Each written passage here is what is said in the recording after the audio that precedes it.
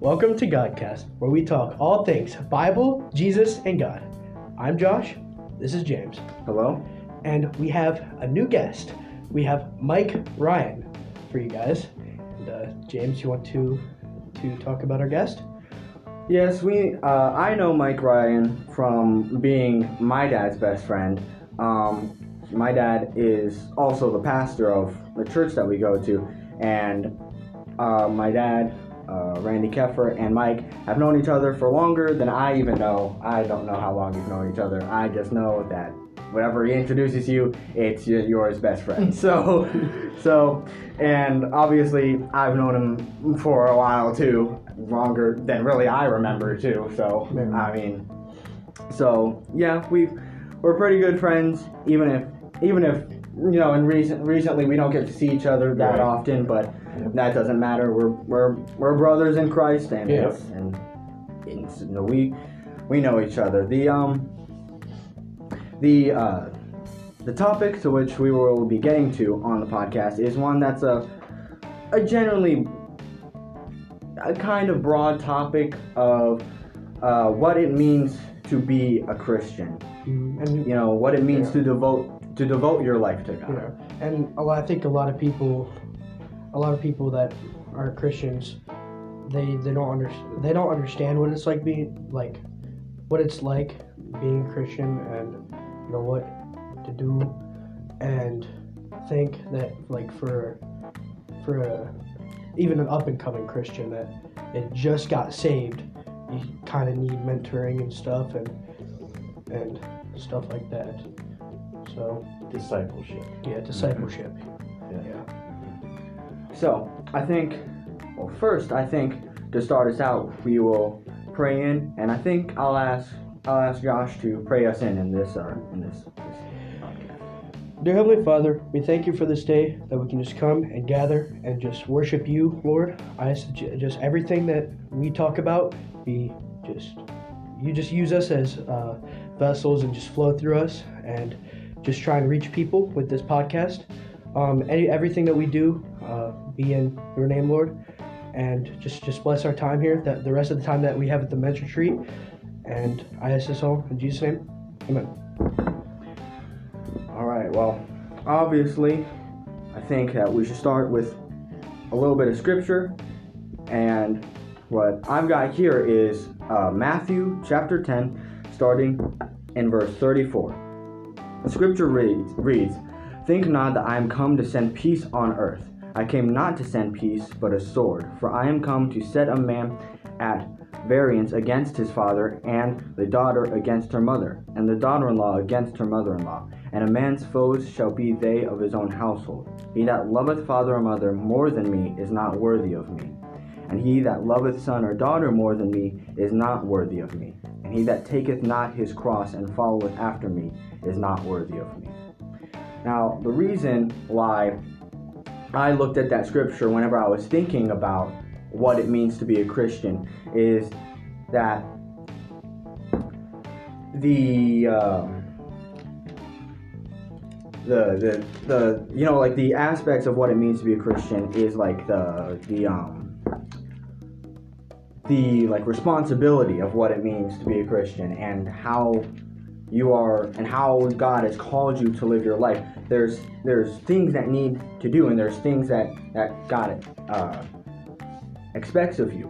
But before that, all that, there's a process that Jesus laid out the path for of getting saved, and I think whenever people are thinking of getting saved, and they're looking at changing their lifestyle, or looking to letting God change their lifestyle, sometimes they don't understand what kind of comes with that, because sometimes they've been taught this kind of you know, you change your life over to God, and all of a sudden everything becomes good. You know, God will not allow anything bad to happen to you. But they kind of don't understand, like they don't like.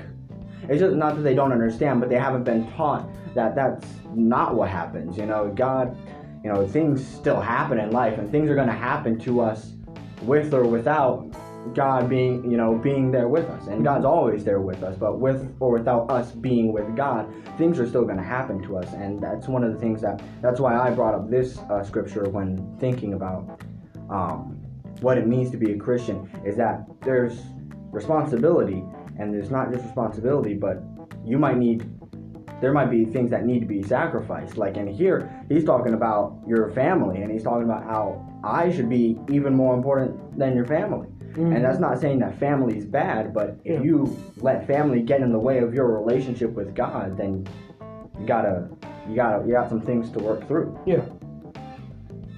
And lots of praying. And so that is a lot of praying, especially to put Jesus above your family. Yeah. You know. And I don't know. It's just that there seems to be a lot of misconception, and not misconception, but not being prepared for that, for new Christians, of not being prepared for the first time that Satan comes after you after you're not on his side anymore. That can be something to do with discipleship. Somebody not taking the newly saved person and showing them and helping them, letting them know they're not alone, even though, because you're not alone, because God's always with you. We're human, and especially for a newly saved, it's easy to go back to your old ways, and it just like that. I mean, I've seen it happen, and I think I've been one of those people. I mean, you slip away from God, I feel like, every day. At least I do, and I have to keep going and keep going and keep going. And it's a constant battle, and I feel like just letting somebody, a newly saved person, know that they're not alone, and can be really good, and just helping them understand things, in the Bible. I think that's also a good thing with learning. That's also the little discussion we had in there. Whatever Corey and I think it was Corey and you actually brought up discipleship a lot in our little talk that we had, and with our church members. It's your Bible verse. It's my Bible verse. All right, so I'm still in Matthew. Oh yeah. Yes. So Matthew 4, Matthew 4 verses 4, just verse 4. But he answered and said, "It is written, man shall not live by bread alone, but by every word that proceedeth out of the mouth of God." So I feel like what that's saying, like breaking it down, it's telling man not to live just off of what not off of manna, not off of like is that literally what your dad was saying in there? Not living off of manna, but I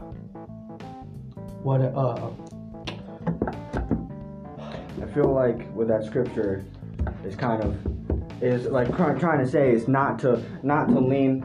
It's not is that the Christian won't lean on themselves, but they'll lean on God. Okay, yeah, they won't. Yeah. They won't be fed just with bread, but they'll be fed by the Lord and everything that what they need to make it through life. Yeah, and if they make it through life will be provided by God. Yeah, like a man can't do anything on his own. If you really think about it, we can't do anything on our own. We have to constantly rely on God. And so I think that when we look at the topic, first of all, let me say that I'm proud of both of you. Thank you for stepping up and doing this. That God put something on your heart, you weren't shy about it. You've responded to it. I mean, it might have taken a little bit of time, but Yeah, we waited. You've seen it through, and you're interviewing good people, and you have great topics. And not enough people sit around the table, Christian, sit around the table and actually talk about being Christians and what God expects from us. And I love you both. I'm very proud of both of you for stepping up and doing something. That's the first thing I wanted to say. Thank you very much. You're welcome. The second thing is when you take the topic of what does it mean to be a Christian, I don't think that you can lump Christianity into one statement. Yeah. First of all, you have to, we know that in order to become a Christian, and what it means to be a Christian is to be a follower of Christ. Now there's a misconception that what that looks like, there's a lot of people that think it looks something like an extremely disciplined life, and other people look at it merely as like what we refer to as fire insurance. I'm just going to accept Christ because I don't want to go to hell, but I really don't believe in the Bible, and I really don't believe that I need to do X, Y, or Z. So you have to look at what does it truly mean to be a Christian. First of all, if you profess to be a Christian but don't believe the Bible, in my opinion, you're not a Christian. In order to be a Christian, we have to understand that the Bible is God's inerrant word, and it is the truth, period. In order to be a Christian, we have to realize that we as human beings away from God are sinners. We have to confess that. We have to believe that, we are outside of the will of God, which means that we're disobedient. We're not following his directives.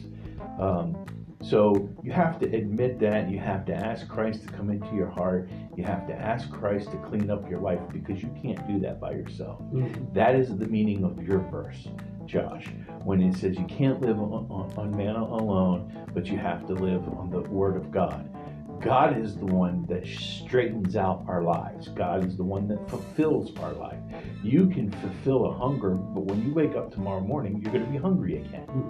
When you fill yourself with Christ and with God, and you do need to read, and you need to study, and you need to continue to do that, because if you don't, it'll be the same thing. You'll end up hungry again. But it's different than the spiritual. It's different than the physical food. This is the spiritual food that will lead you to eternal life.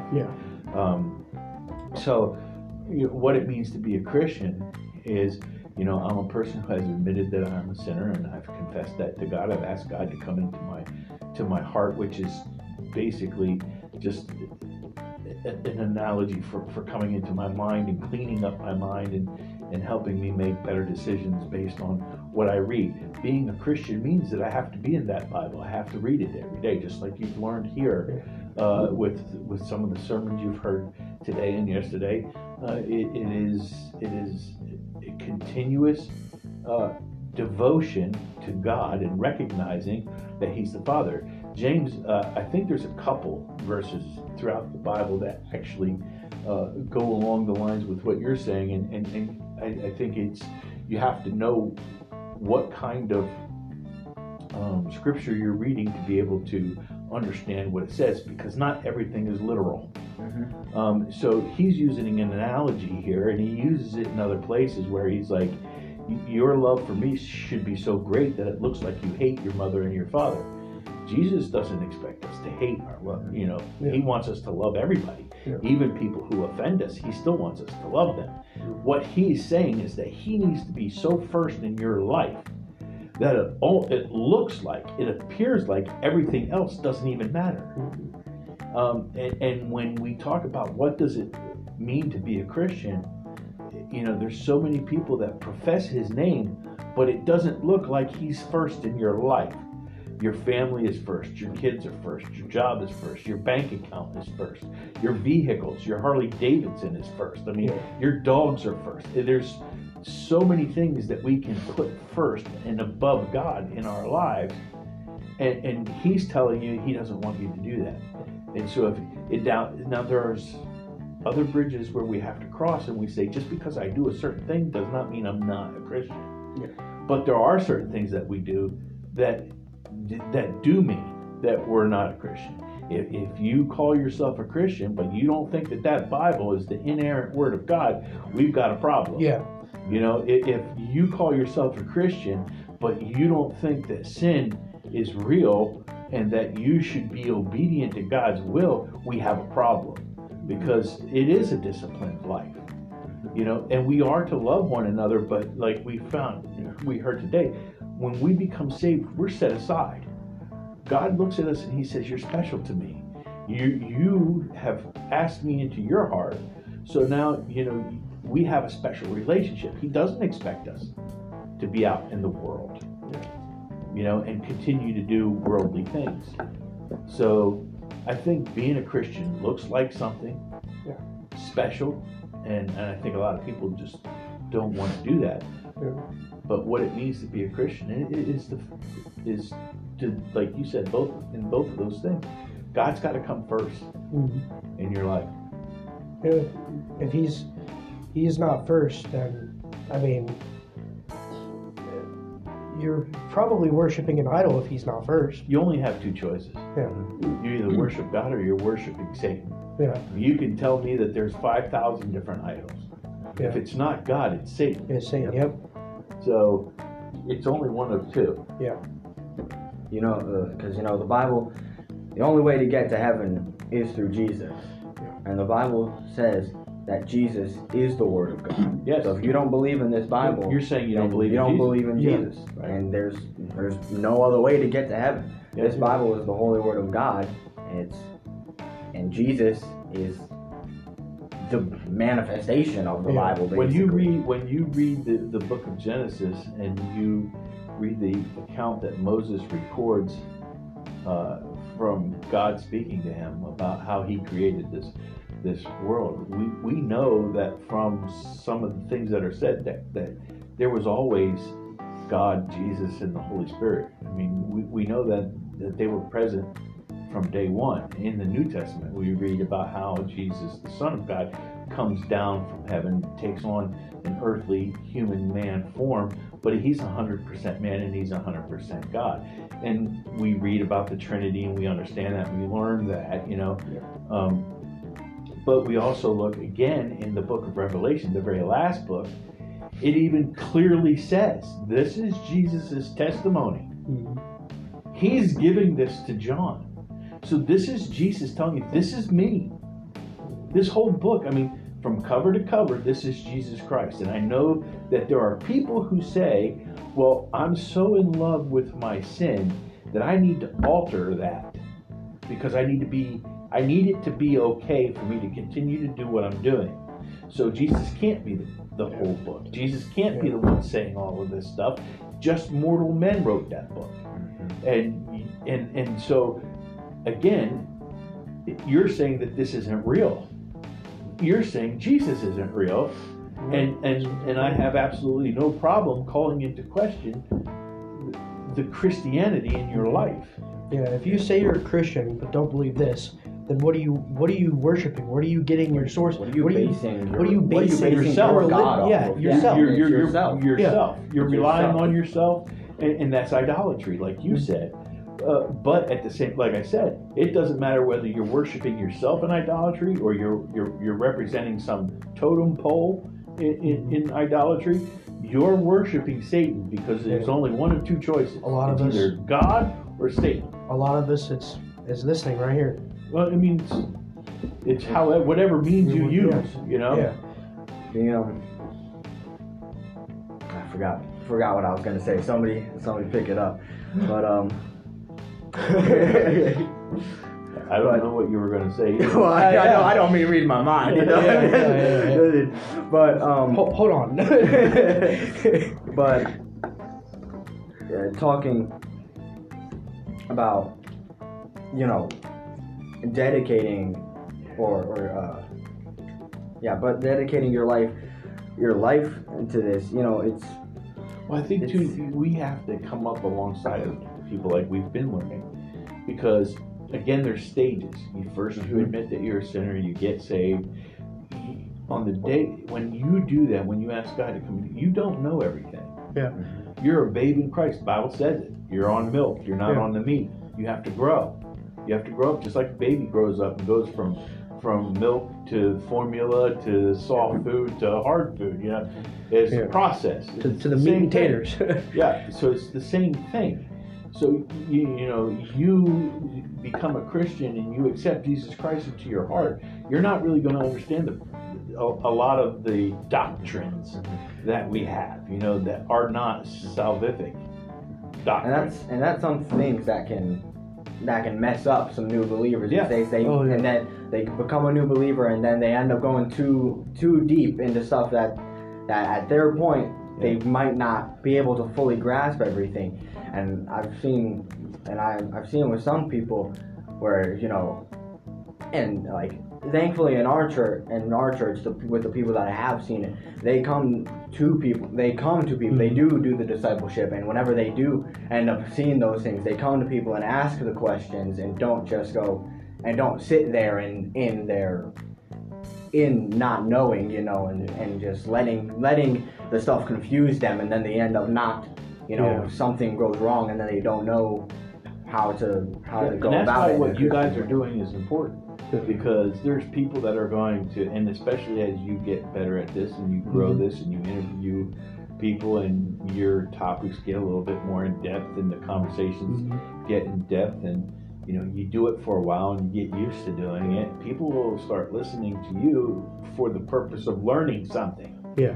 And so it's the same way that when you have to be careful about who you choose to be your tutor. You know, what churches are you going to? And that's why we have to participate in this. You know, you have to pay attention and you have to understand what the word says so that you know whether you're being taught something real or wrong. And the Bible says that there will be people that will teach you wrong stuff. There'll be wolves in sheep's clothing trying to manipulate you. They'll be telling you things that will just tickle your ear and make you happy. And the only reason they're doing it is so that you come to their church and fill their seats, and they can have, you know, all these numbers and make money and do all kinds of things like that. But they're really not concerned about your salvation. They want lip service is what they're looking for. They're looking for someone to enable what they're doing to make it seem right. Yeah. We went to whatever, I think the state conference with my dad. It was the first one that we went to, and the preacher that was there for that day was talking about how churches, how God Bible churches need to speak up and do more, because now more than ever there just seems to be a growing number of not only opposition to Christianity but teaching just the absolute wrong things in so-called churches. You know, like he talked about one church, I can't remember where it was from, but it was I think it was in Florida. But it's a huge, like thousands and thousands of church. They have in the reading area, they have a bar to serve drinks, and the very first message that they taught, the preacher who was a man but dressed up in some kind of, you know, some kind of womanly attire, like drank LGBTQ? a beer as they were preaching. Yeah. And it's just like, and that's an example of where I'm going with this. Being a Christian that's such a deep subject, because there's so many things to do as a Christian, and one of the things that is not so common today is reverence. It's something that I feel compelled to address, because, you know, when you are in a church and you are worshiping God, that place is holy ground. It's a very sacred place. And, you know, for millennia, there's been reverence. You have to have reverence, because we're talking about God, who like created all of the planets in outer space and then took the time to create us. So small in the grand scheme of everything, but yet we're the most important part of everything that he created. It's not a planet. It's not a planet going to heaven. It's you and me going to heaven. You know. And just I mean, like, God loves us as much as he does, because he decided to. Yeah, he doesn't have to. We decided to love us, no matter what we do. So when we don't return that, yeah, we are living outside of His will because He wants it. He wants it back. He wants us to love Him back. He's a jealous God. Yes, He said so very clearly. Yeah. The only thing in the universe that's allowed to be jealous is God. Yep. But it's something, you know, like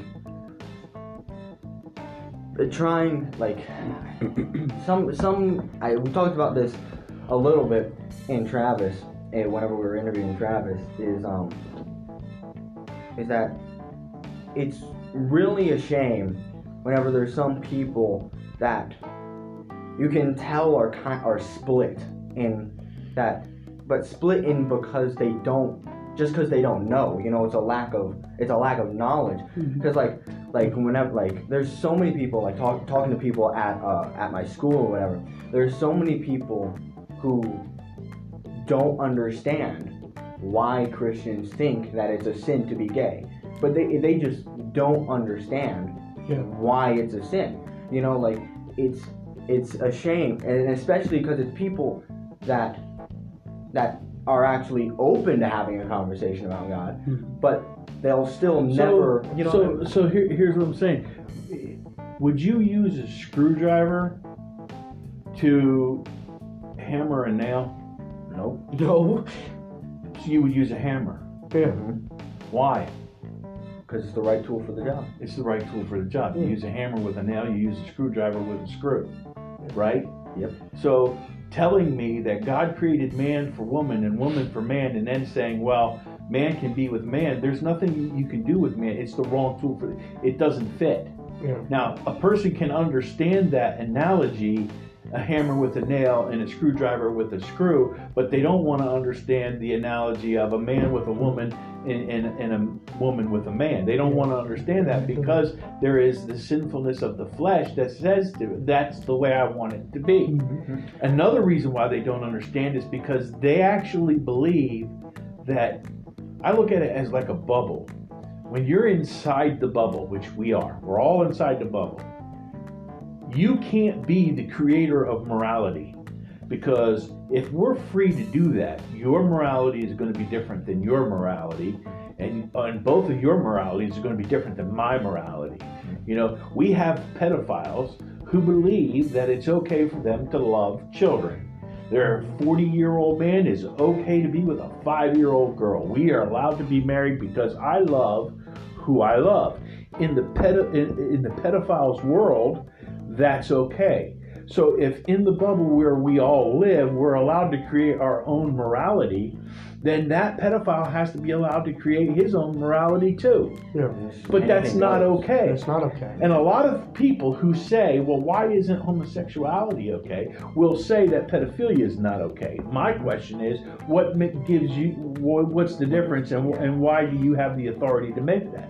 Whereas if you go outside the bubble, where there is the creator who created the bubble and created everything in the bubble, now all of a sudden you're talking about somebody who does have the authority to create the morality rules, which he did. And again, one of the biggest things that we have to do first is understand that Bible is correct. Yeah. If you're talking to somebody who doesn't understand why homosexuality is a sin, they don't understand the Bible. So the first thing that we need to do is get that cleared up, because then the answer is because God created man for woman and woman for man, and it's right here in this Bible that we agree is the inerrant Word of God. Until we agree on that, you're not going to really win that conversation. No. You know, and you can give analogies all day long. Like I said, they'll understand the hammer and nail, screwdriver, screw. They'll get that, because that's something you can hammer a screw. It's going to destroy things. It's not going to be a good job at all. Yeah. But you can't screw in a nail. You know, you have to hammer a nail, and that's just the rule. Yeah. Yeah, and like one of the things that, like, if they can say that this is the Word of God. One of the things why, because you can use that analogy, but some people will still say, well, I know such and such who is a gay couple that's been happy for, however many years. Happiness can't buy your way into heaven. It's like, okay, maybe they are happy. Well, first of all, there's a difference. I remember I've heard my dad say this before. There's a difference between something that's successful and something that's endured. Yeah. And then also, it's like, okay, well, yeah, okay, maybe they are happy. Maybe they are completely happy together. That still doesn't matter, and that still doesn't mean that what it is still like right. Like it's like a lot of people say, well, why did God? Well, because some people might say, why did God create me to have those feelings? It's like, well, you didn't. Not in the garden. God created Adam and Eve, and then things went wrong whenever sin was introduced. Now it's the impulses of the flesh. It's like, sure, it's like maybe you do like the same gender as yourself, but that doesn't mean that that's what's right. Right. That it means that that's the flesh telling you that. So sure, there's no difference.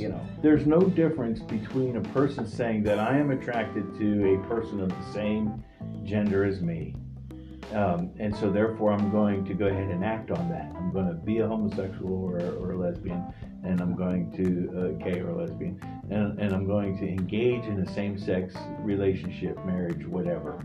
Or saying that I don't feel like I'm a man, but I don't feel like a man, so I'm going to identify with a woman or a cat or whatever it is, and I mean that's what people are identifying themselves with.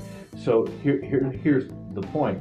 There's no difference in that, and then me saying, well, I feel compelled to gamble my paycheck away to the point where I can't pay my bills.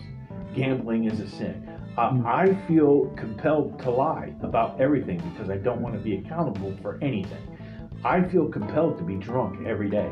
I want to be drunk. I want to drink, I feel compelled to be in a heterosexual relationship, but have multiple affairs. Okay? So none of that in the grand scheme of sin matters because it's all sin. Yeah. And we all have that, like you mentioned the word flesh, we all have that drive to do things. I like gambling. I like playing sports. Sports books online it's easy to do these days. More easy than it's ever been. I have to tell myself no. I like to drink. I want to drink. I have to tell myself no. I want to step out on my wife. I have to tell myself no. I can't answer the call of the flesh. I have to answer the call of the Lord. And so, because that's the life He wants for me. He knows better for me than I know for myself. We all know that. He created me. He knows me better than I know myself. I want to do things that are going to destroy me.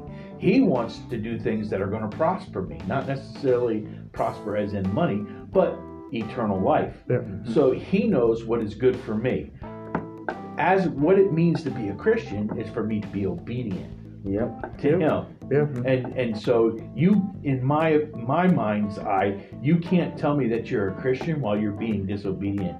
Knowingly, willingly, and purposefully being disobedient to God. Yeah. It's like, and to the point, like if you just don't feel conviction at all and you just keep doing it, it's you stray away from God. And I've heard people tell me like God turned His back on me. It's like, no, He didn't. You turned your back on Him when you decided to do sinful things.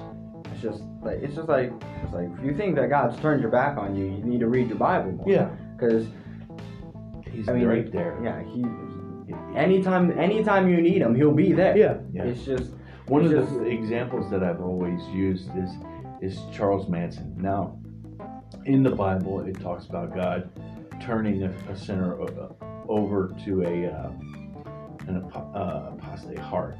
He's going to decide who does and doesn't come into heaven, right?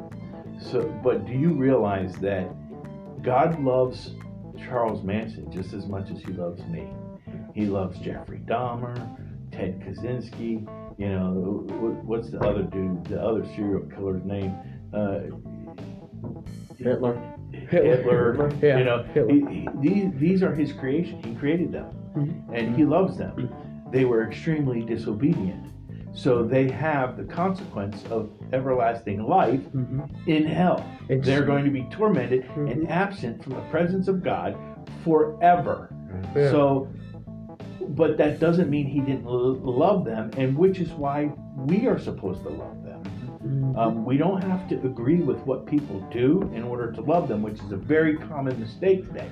If I tell you I disagree with you, automatically I hate you. And that's not truth. That's not the truth. What does it mean to be a Christian? Another avenue. To be a Christian, we must be truthful and loving.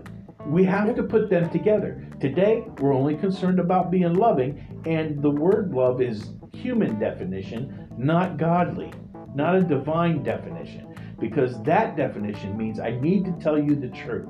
Yeah. I need you to know that I love you and I care about you, but what you're doing is going to send your soul to hell for eternity. And I'm not judging you. I'm telling you what this book says, because once again, we go back to the book. If you don't believe the book, we can't have any other conversations. We have to clear that up first, because that's where a Christian should live, in the book. Yeah. Just like we've been told this now for 2 days straight. Yeah. So you have to believe the book. I end up using one of my dad's examples a lot whenever I talk with one of my friends.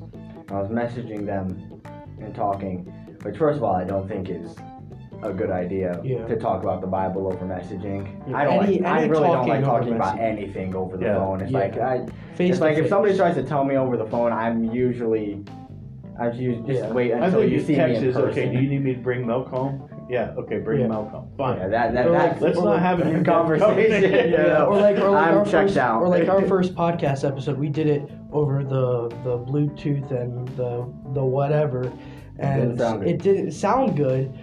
And in my opinion, it was it was a good episode, but it could have been so much better if it was face to face. You get so much more out of that. Yeah, but we were messaging because she messaged me first asking questions, and so I was like, I gotta answer, So I was like, this isn't a point where I can just say, just wait until you see me next. I was like, I gotta answer. Yeah. And one of the things that was said was, I don't know how I can trust the Bible after all the time, and it was written by people, and then all the time between when it was written and now.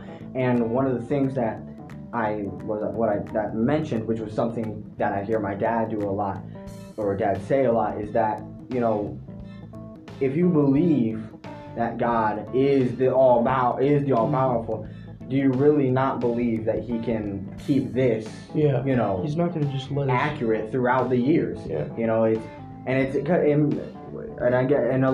think this also goes back to people not quite understanding, is that a lot of people don't understand that this is the living Word of God. That sure, it was written down a long time ago, and it's written in a way that a lot of people might find difficult to read. But if you can truly understand this, which comes from discernment from the Holy Spirit, this will speak for any generation. This spoke back whenever it was first written. It will speak if we're still here. It'll speak millions of years later.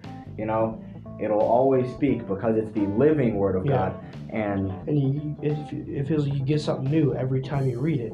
It's like I'm sure in even months' time we'll go back and do an episode and go back to some scripture and find something completely different in that scripture, and that means something completely different, which is really, to me, it's really awesome about about the Bible. You know, let me ask you, it has never taken place in my life where somebody who wanted to argue the Bible with me was to the intellectual level of perhaps like Stephen Hawking. Everybody who wants to argue the Bible with me is academically on my level. They're not brilliant. And one of the things that I tell them is, do you realize how many times since that book was put together, intellectual people who know more about that book than you and me put together have tried to attack that book, and it still survives. Yeah. The truth still survives. They prove it to more. this very day. Archaeological digs prove that book. Yeah. You know, they have times and dates and years and people. There's real people's names used in that book that we can prove through records that actually existed. And the time period is right.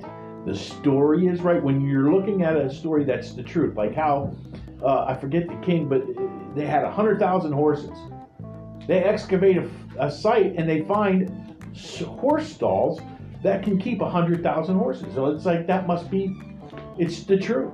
But what I'm saying is that book has been attacked, I don't know how many times, by intellectual people. And some Joe Schmo it wants to get into my face about it and challenge its legitimacy. I don't understand how you think you're going to do that when people much smarter than you have failed. Yeah. This book is never not being attacked. It just comes down to, once again, the sin nature of man, to the point where it's not that this book isn't real, it's just that you don't want to follow it. Yeah. Yep. That's the bottom line. Yeah. I have this experience. A few of the girls at my school, they're Christians, but they believe in abortion. And I personally, I don't know how to go at that. I don't. Like They're killing God's creation. Yeah. How can you believe in God and love God's creation and then kill it? Yeah. When there's no threat to you. Yeah. I mean, I really truly believe that God expects us to defend ourselves. You know, because if Christians just sat there and let other people kill us, there'd be no Christians left. Yeah. And we're commanded to go forth and spread the gospel.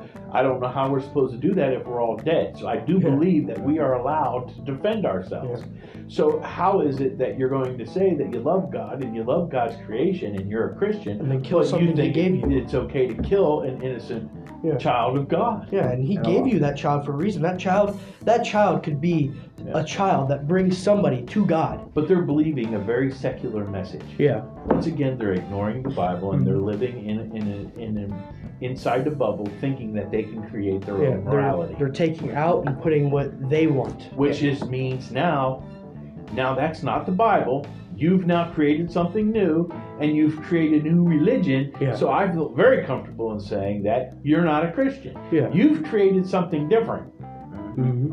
You know, in whatever your belief system is, and it's not Christianity. You've created your own religion. It's a Kephirism. Yeah. You know, as my dad says, he uses that for whenever you try to insert and make your own decisions in what God tells you to do. It's an analogy for that I've heard that used multiple times is because people will try and explain abortion like, you know, it's not life.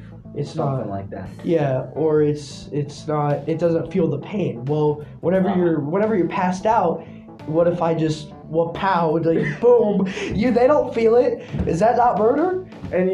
But you know the thing is, it's like it really, you know, it really irks you also to the point, because you also have to think like talking about abortion, since you use that, you don't even need to use the Bible to disprove that stuff. Yeah. It's like you don't even need the Bible to do that. Like, it's like they found bacteria on Mars and they say that that's life, but a fetus in a woman's womb isn't life. Yeah. It's like you're saying just the illogic of their own arguments against them. Yeah. The God says that you find Himself in nature, and that's one of the things. It's like, well, you say that this is life, but that's not life. It's like you're going against the nature of the world at that point. That is showing And what God is saying. And it's just like their title that they have.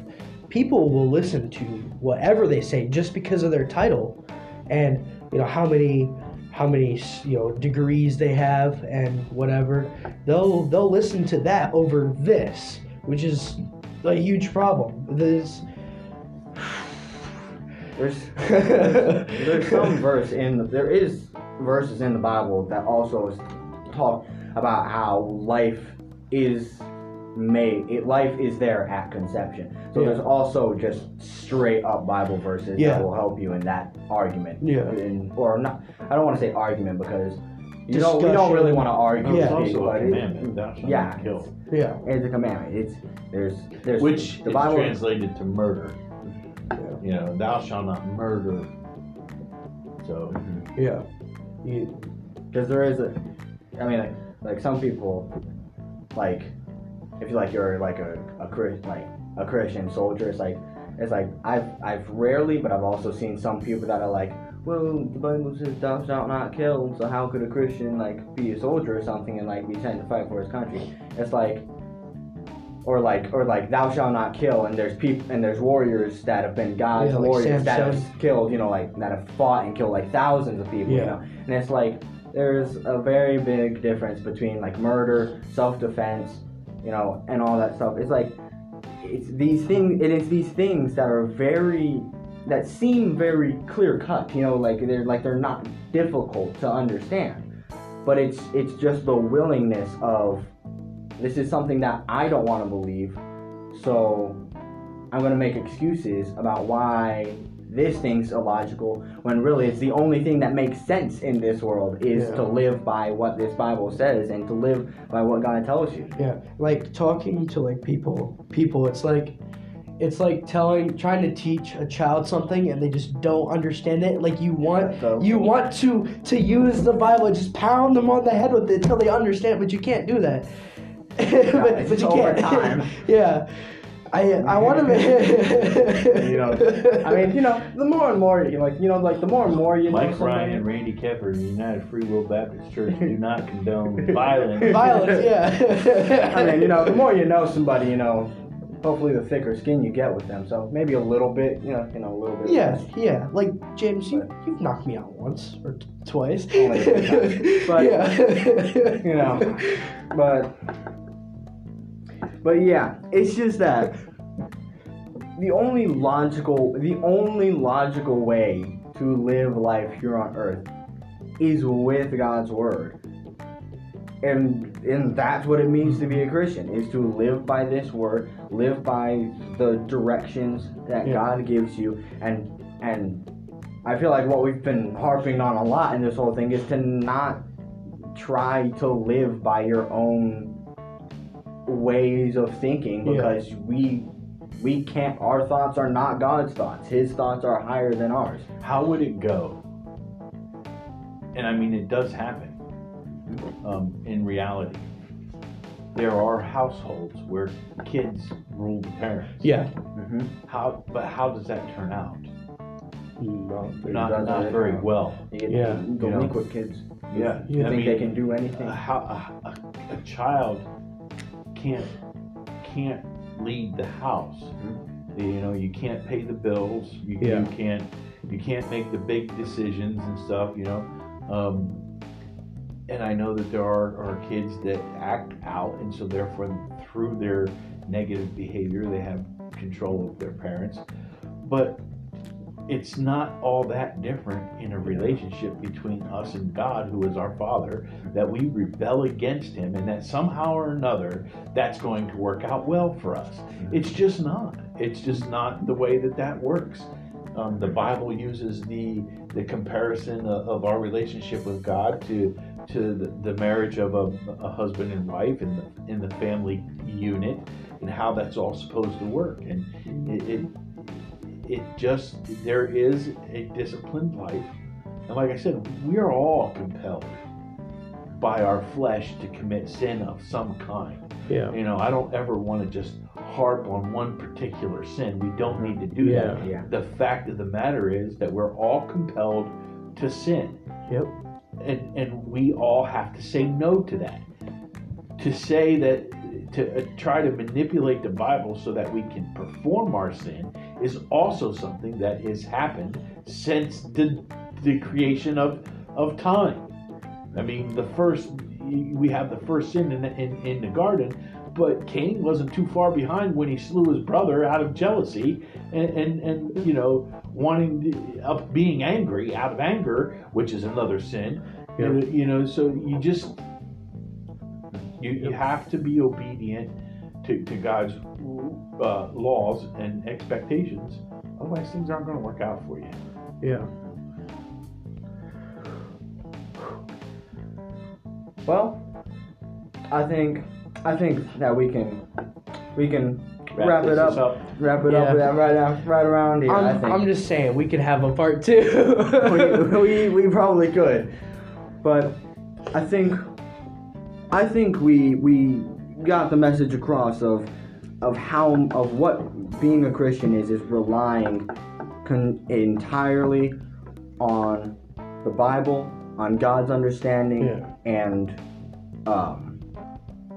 as the scripture says, dying to yourself daily and picking up your cross and walking with Jesus. Yeah, being Christ-like. Mm-hmm.